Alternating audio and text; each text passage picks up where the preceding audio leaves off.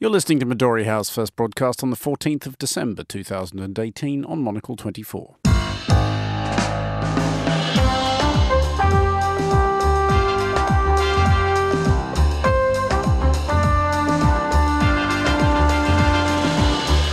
Hello and welcome to Midori House, coming to you live from Studio 1 here in London. I'm Andrew Mueller. On today's show, we will be holding talks in coming days about how to obtain the further assurances that the UK Parliament needs in order to be able to approve the deal. British Prime Minister Theresa May discovers yet another part of no that she doesn't understand. My guests Carlota Rebelo, Fernando, Augusto, Pacheco and Augustin Macellari will be discussing this and the day's other top stories, including an attempt to identify some of the world's less disapproved of leaders, the reasons why Hollywood is on course for its best year ever, and Berlin nightclubs offer to help their city's homeless. That's all coming up on Midori House on Monocle 24 right now.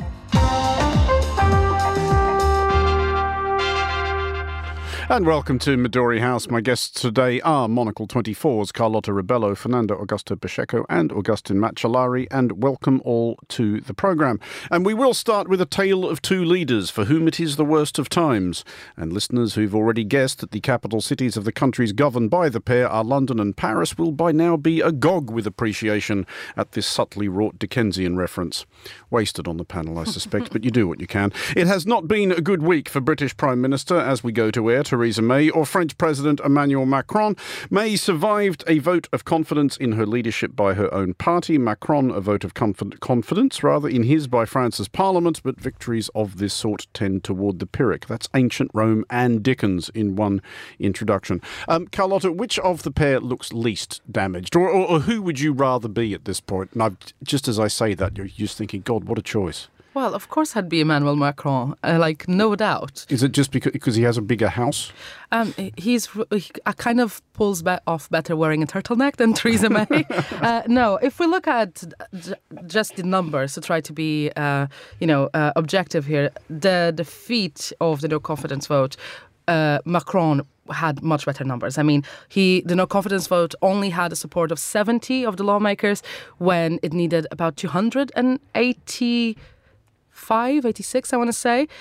Whereas for Theresa May, obviously the numbers were quite different. Well, it was only her party as well. Exactly. In her case, the fact that she emerged from the no-confidence vote with everyone that's pro-May saying, she got one more vote than when she got elected last time around. It's like, well, that's not the silver lining on this story exactly. So even though, of course, Macron still faces protests and a bit of backlash back home, I think he's less humiliated than Theresa May. Is there around this table any sympathy for either of them? Does anybody want to say, come on, give Theresa May and or Emmanuel Macron a break? They're doing their best. I have sympathy, actually, for both of them in a strange way, because, of course, Theresa May, she has a horrible immigration policy that caused me a lot of trouble. But under the circumstances, I've wished her success because, what would come after Theresa May? Much worse things in the very own Tory party. And I don't think the Labour Party is offering a solution. So I think it's better she stays there, at least for now, in my opinion. And Macron, I think he's genuinely trying. Even though some people made fun of his speech on TV, he was in his gilded room and everything. But let's be honest. He backtracked and he said that he will increase the minimum wage by 100 euros. Of course, that's not enough, but he's trying. He knows that there is a problem and he's trying everything he can. Augustin, what about you? Or are you more in favour of the whole pitchforks, tumbrils and guillotines approach at this point? Yes, very much so. I was reading sort of nostalgically about... We should make clear to the listeners that you are, in fact, literally wearing a yellow high-vis vest right now. Yes, I haven't taken it off since late November when these protests started. Solidarity, brother. Yeah, I have little sympathy for anyone, really. But anyone at all? or yeah, indeed.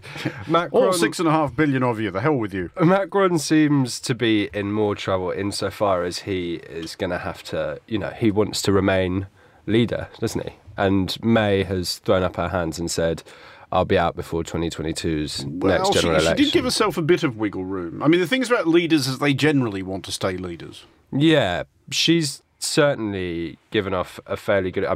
Under these circumstances, the mind boggles at what craven desire for power must exist in her icy heart. I would have been out of there so long ago. But she seems to have at least conveyed a fairly good impression of, wanting to shepherd the country through Brexit, and then saying, okay, enough May for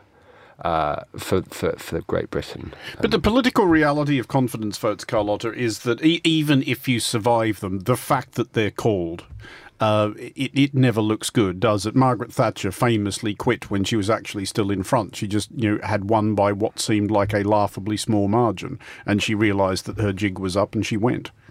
Well, it obviously damages the record of any leader to have that vote called upon you. But looking at these two cases that were from this week, I think it's something quite different. Whereas for weeks here in the UK, we've been talking about the 48 letters being submitted so that Theresa May could face this no confidence vote. In France was quite unexpected off the back of the 3 weeks of protests and then the concessions that Macron made.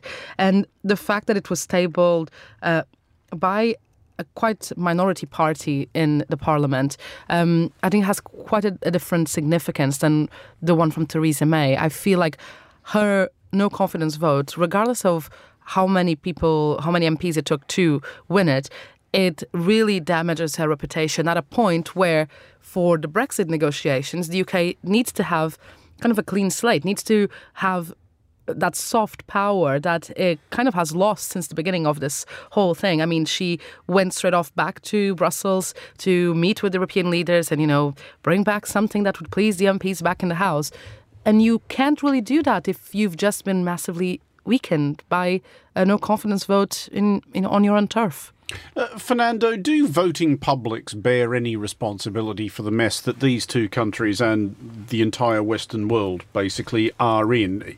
Are leaders having to grapple with the fact of pluralities of the electorate who are basically just demanding the impossible, blaming everybody else but themselves for their own problems, and are able to have their tantrums amplified by social media? Yeah, of course. And the problem, especially in the United Kingdom, I've been saying to people, you can vote for a bad leader, a populist leader, but here in the UK, the Brexit, it is a never-ending topic, and even when people talk about a second referendum, I'm not sure if it would work if you would bring unity for the country. So I think the UK is living under exceptional circumstances. So if it wasn't for Brexit, I don't think it would be a problem. I think the Prime Minister would stay no matter the scandals. But we're living under exceptional circumstances in the UK. OK, well, moving slightly and seamlessly was what I was going for there. Let's just pretend that attempt to start that sentence never happened. Moving slightly and seamlessly along, it is very easy to criticise political leaders, as we have just demonstrated during that previous item.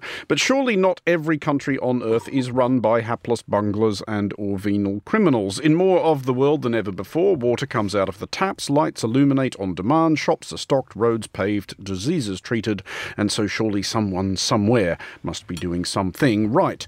Let us now therefore give it up for a few of our favourite leaders, whether they are national, provincial, municipal, or indeed downright imaginary. Go nuts. Does anybody have a politician or politicians they would like to speak up for? Big time. Go on then. Having just said I had sympathy for no one, I am 100... I'm going to regret this in 18 months. Almost certainly. Here we go. But the tapes are rolling.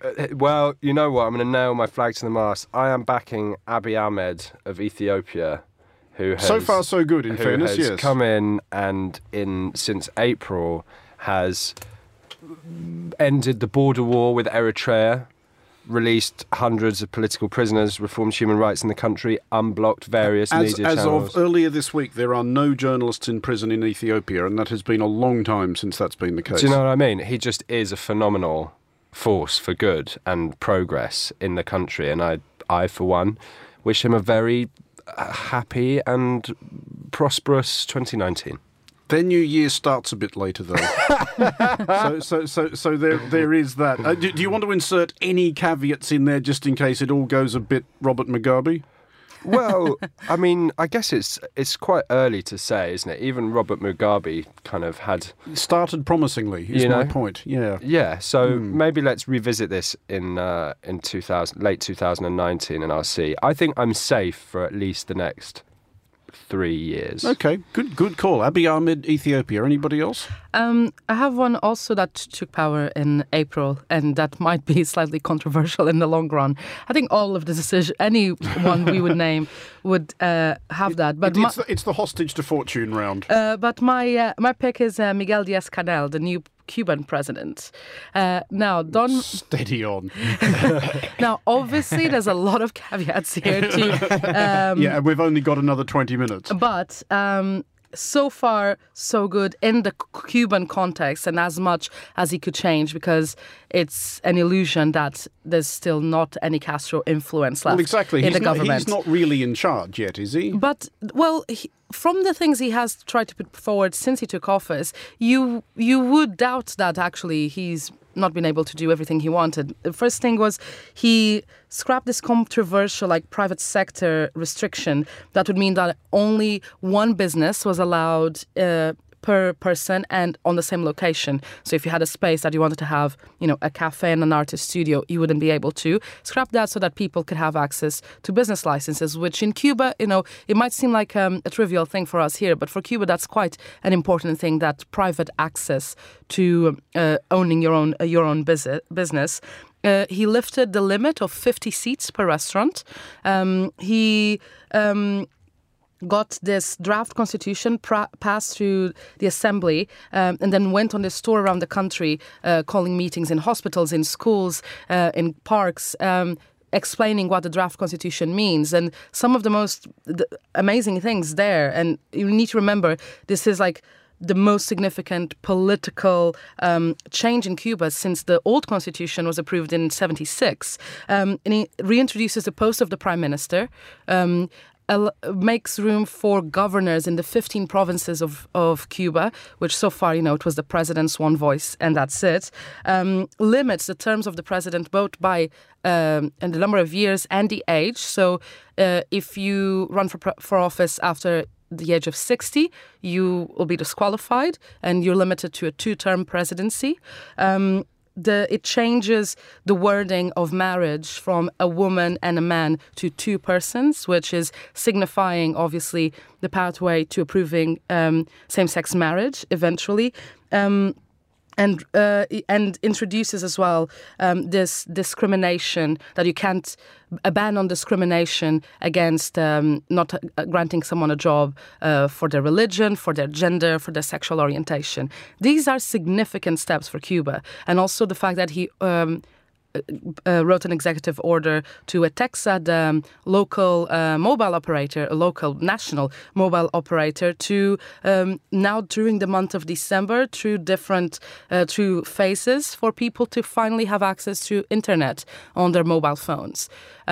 Obviously, there's a lot of caveats here, mainly with the internet thing, that, to access 4 gigabytes of data costs $30, when the average salary, nobody has. It's $30. And Cuba still hasn't allowed for independent monitors and human rights organizations to go in, and also all the media is still state-owned.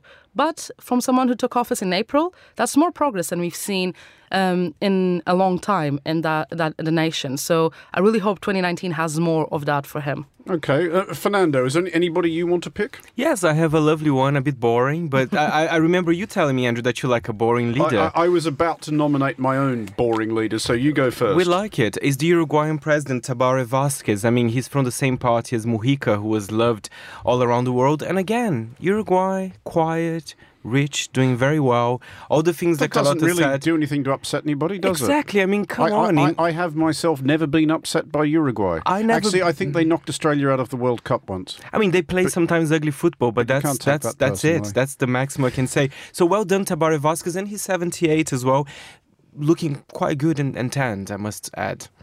See, I was going to not. Well, he's not a leader yet, but he probably will become in 2019, which is Australia's Leader of the Opposition, Bill Shorten, who, again, I don't wish to tempt fate, but I think he has quite a lot of the qualities that that I look for in my idealised Prime Minister of Australia, i.e. somebody who will change very little, accomplish almost nothing, and who you will barely notice while he's in power. Well, custodian. Because this has always been the line I would take if I was seeking high political office in Australia, at the risk of, just to reassure any nervous Australian listeners, I have absolutely no intention of doing that. But that would be my line. It's just, look at Australia, it's fine, pretty much. Everything works. Everyone seems to know what they're doing. Call me if there's a thing or whatever, but crack on. Well, with any luck and the rate it has changed, maybe it will happen before the new year. Exactly, but that would be my line, and I think Australia is crying out for that sort of leadership. Status quo or bust. We should add some good tailoring. Like, we have to mention Justin Trudeau as well. Someone with a nice, interesting clothing. It helps as well. Are you a fan of his forays into ethnic dress? I don't mind. I think if it is a problem, it's a very little problem compared to other leaders in the world. I think people are doing worse things than dressing like. He could be wearing a tent suit like Obama. He just got overexcited. He got the woozies. Those are the thing the puppies have. There's a word in English, the boozies. That's not a word in English. I don't know what you're talking about. Do you mean the woozies? Yes. I don't know what that word is. I'm not sure that that's a word in English either. Correct. Maybe, do some research. I believe we have deviated slightly from our original point, but nonetheless, there is some positive input to leaders of the world. Three who are in charge, or three or four in charge there, and one who may become so shortly. We will take a short break now. You're listening to Midori House with me, Andrew Mueller, along with Carlota Rebelo, Fernando, Augusto Pacheco, and Augustin Macellari. Coming up next, a good year for cinema in quantity of tickets sold, if not necessarily quality of movies that sold them. Our very own Monocle library is growing into a robust collection of well-turned-out titles. For an in-depth look into our core theme of quality of life, why not delve into our first ever book, The Monocle Guide to Better Living? For any would-be business leaders, entrepreneurs, or even established companies in search of fresh ideas, there's The Monocle Guide to Good Business. In How to Make a Nation, a Monocle Guide, we look at the small and the big things that can help make our nations work better. And in the Monocle Guide to Drinking and Dining, we bypass the foam and the fuss to uncover the makings of a truly great meal. Monocle's handsome books are published by our friends at Gestalten in Berlin and offer a world of new experiences between the covers. So spruce up your shelves today and buy some of our titles online at monocle.com or from any good bookstore.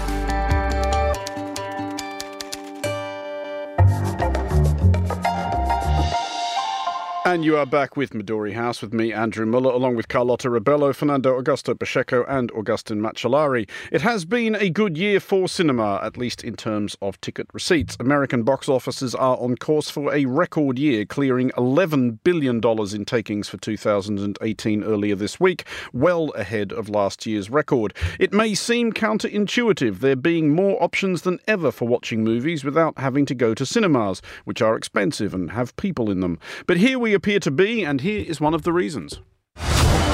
You get to decide what kind of king you are going to be. Don't freeze. I never freeze. That was a clip from global box office sensation Black Panther, one of the reasons that this has been an absolute record year for Hollywood. Fernando, I will ask you first, as I'm a little bit at sea on this discussion in that I am baffled that people are still going to cinemas. I think I've set foot in one about once in the last decade. But why do they endure? Well, they endure because I think, the studios, they're making, a spectacle for people. The people wanted to go to the cinema, especially with the Black Panther, because there was another theme for 2018. I mean, if you look at the top 10 films with the higher box office, sure, they are mainly like sequel superhero films, but they have more diversity. They're different. And in fact, I have to be honest with you, Andrew, if you look at them, they're usually pretty good, I have to say. But it's not so much about the films, which I'm sure are very good for what they are. It's the fact that people are still clearly willing to go and spend $20 on a bucket of popcorn and sit in a seat which is sticky with heaven knows what. It's fun. And deal with a big room full of people fiddling with their phones. I'm not surprised. I think sometimes we overestimate the power of streaming services like Netflix. Of course, they're powerful. They have the money. They are changing a little bit things in the industry. But, you know, going to the cinema, people still enjoy it. And it's not only in the US. There's been an uptick worldwide, 5% so far. I mean, the year's not over yet. We have so many new releases. It's happening everywhere. I mean, of course, China, which will surpass Hollywood, I think, in probably a couple of years. Europe, everywhere. There's not even countries in recession. The cinema industry is still doing very well. That makes me very happy. I mean, Augustin, and this is a pet theory I have developed in the past several seconds. Is it possibly something to do with the fact that, in theory at least, the cinema demands that you do actually switch off everything else in a way that television doesn't, in a way that your phone or your computer certainly don't? And so this is the last place into which you can retreat for those couple of hours of thinking, I'm just going to concentrate on one thing at once. I don't think it is that.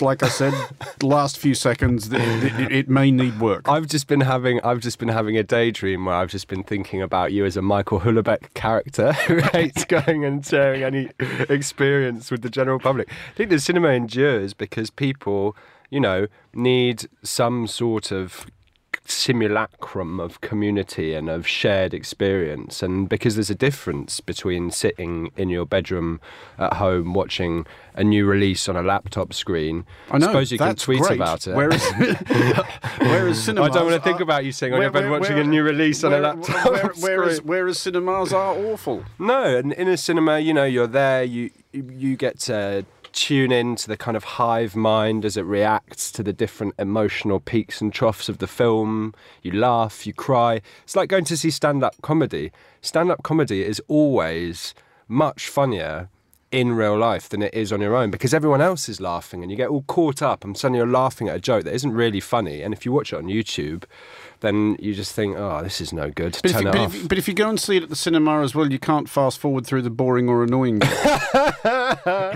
and most films contain quite a lot of those. It's true, and you can't just pause it and read the plot on Wikipedia and turn it off. But I guess that's part of the sacrifices we make to share experiences with other people. And I was thinking, because I you know, when I get to see films, it's about a year and a half too late because it's when they're on television. But you miss being able to, as I did.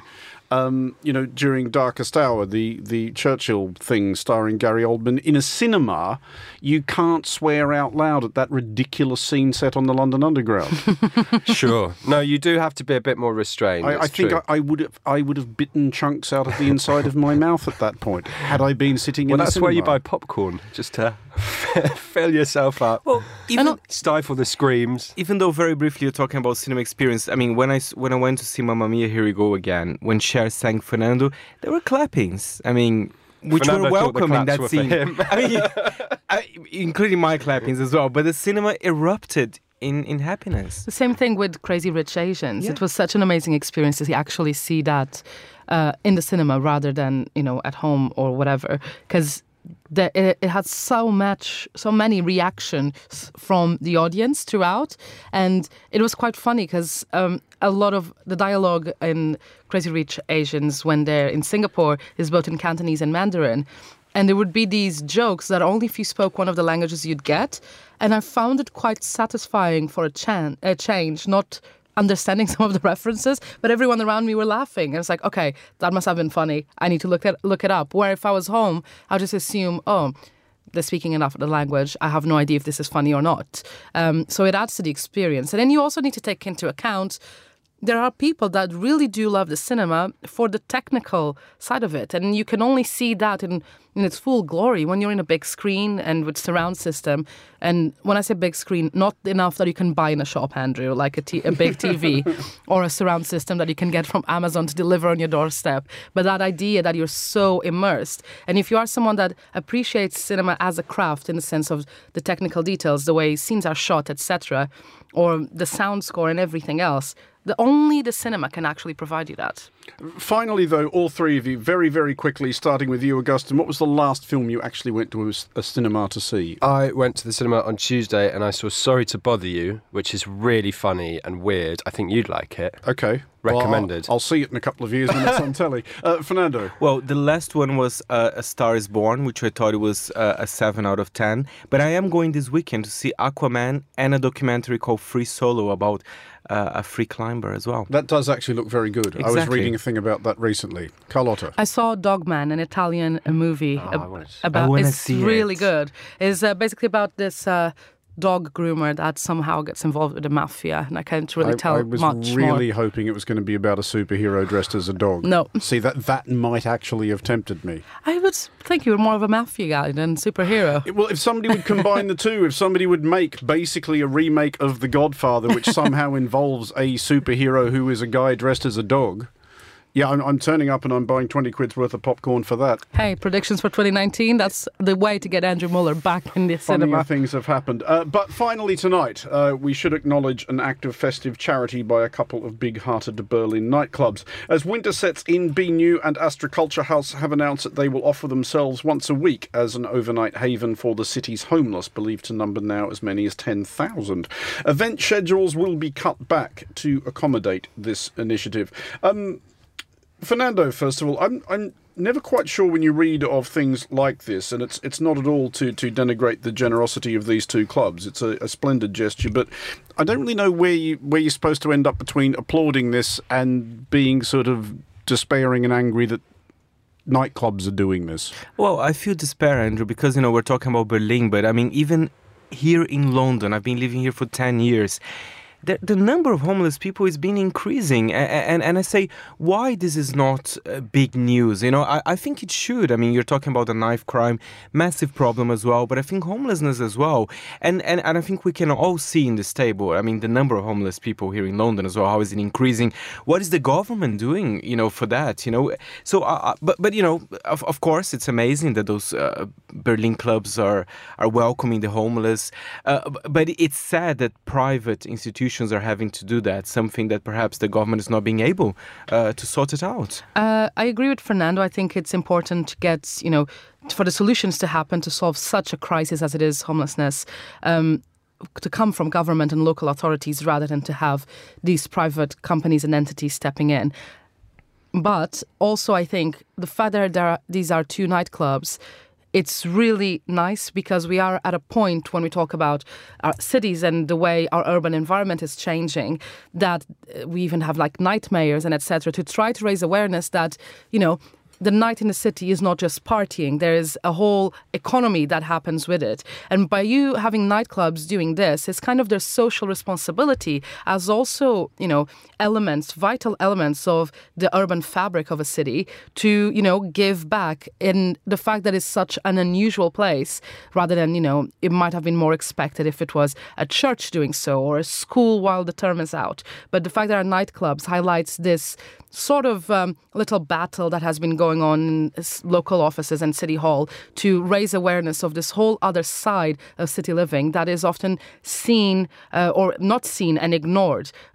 Actually, the people and the industries that prepare the city for us that live in it during the day. Augustin, is there something here that governments could look at? Because the thing that strikes me about nightclubs is that of the things that are in a city, they're actually potentially quite well equipped to be able to do this because they are fundamentally large empty spaces. Sure, yeah. I mean, I think they'd struggle in the UK because the only thing that's getting cut faster than the sort of homeless outreach help that's funded by the government is nightclub licences, so they're shutting down at the rate of knots, as anyone who's lived in London for a while will notice. I mean, the question of whether one should applaud or despair, I don't think that those two things are necessarily mutually exclusive, but I think that we should, and I think that everyone should be really angry with the way that homelessness has been allowed to kind of metastasise, and I don't think that, these private companies should be used as an alternative for the government just to sort of offload its duty of care for the most vulnerable people in the country onto. Well, that does bring us to the end of today's show. Augustin Macellari, Carlota Rebelo, Fernando Augusto Pacheco, thank you for joining us. The show was produced by Carlota Rebelo, researched by Fernando Augusto Pacheco and Martha Libri. Our studio manager was Christy Evans. Music next at 1900. It's The Menu with Marcus Hippi. I'm back with more on the day's main stories on the Daily at 2200. Midori House returns on Monday at 1800 London time. I'm Andrew Mueller. Have a great weekend and thanks for listening.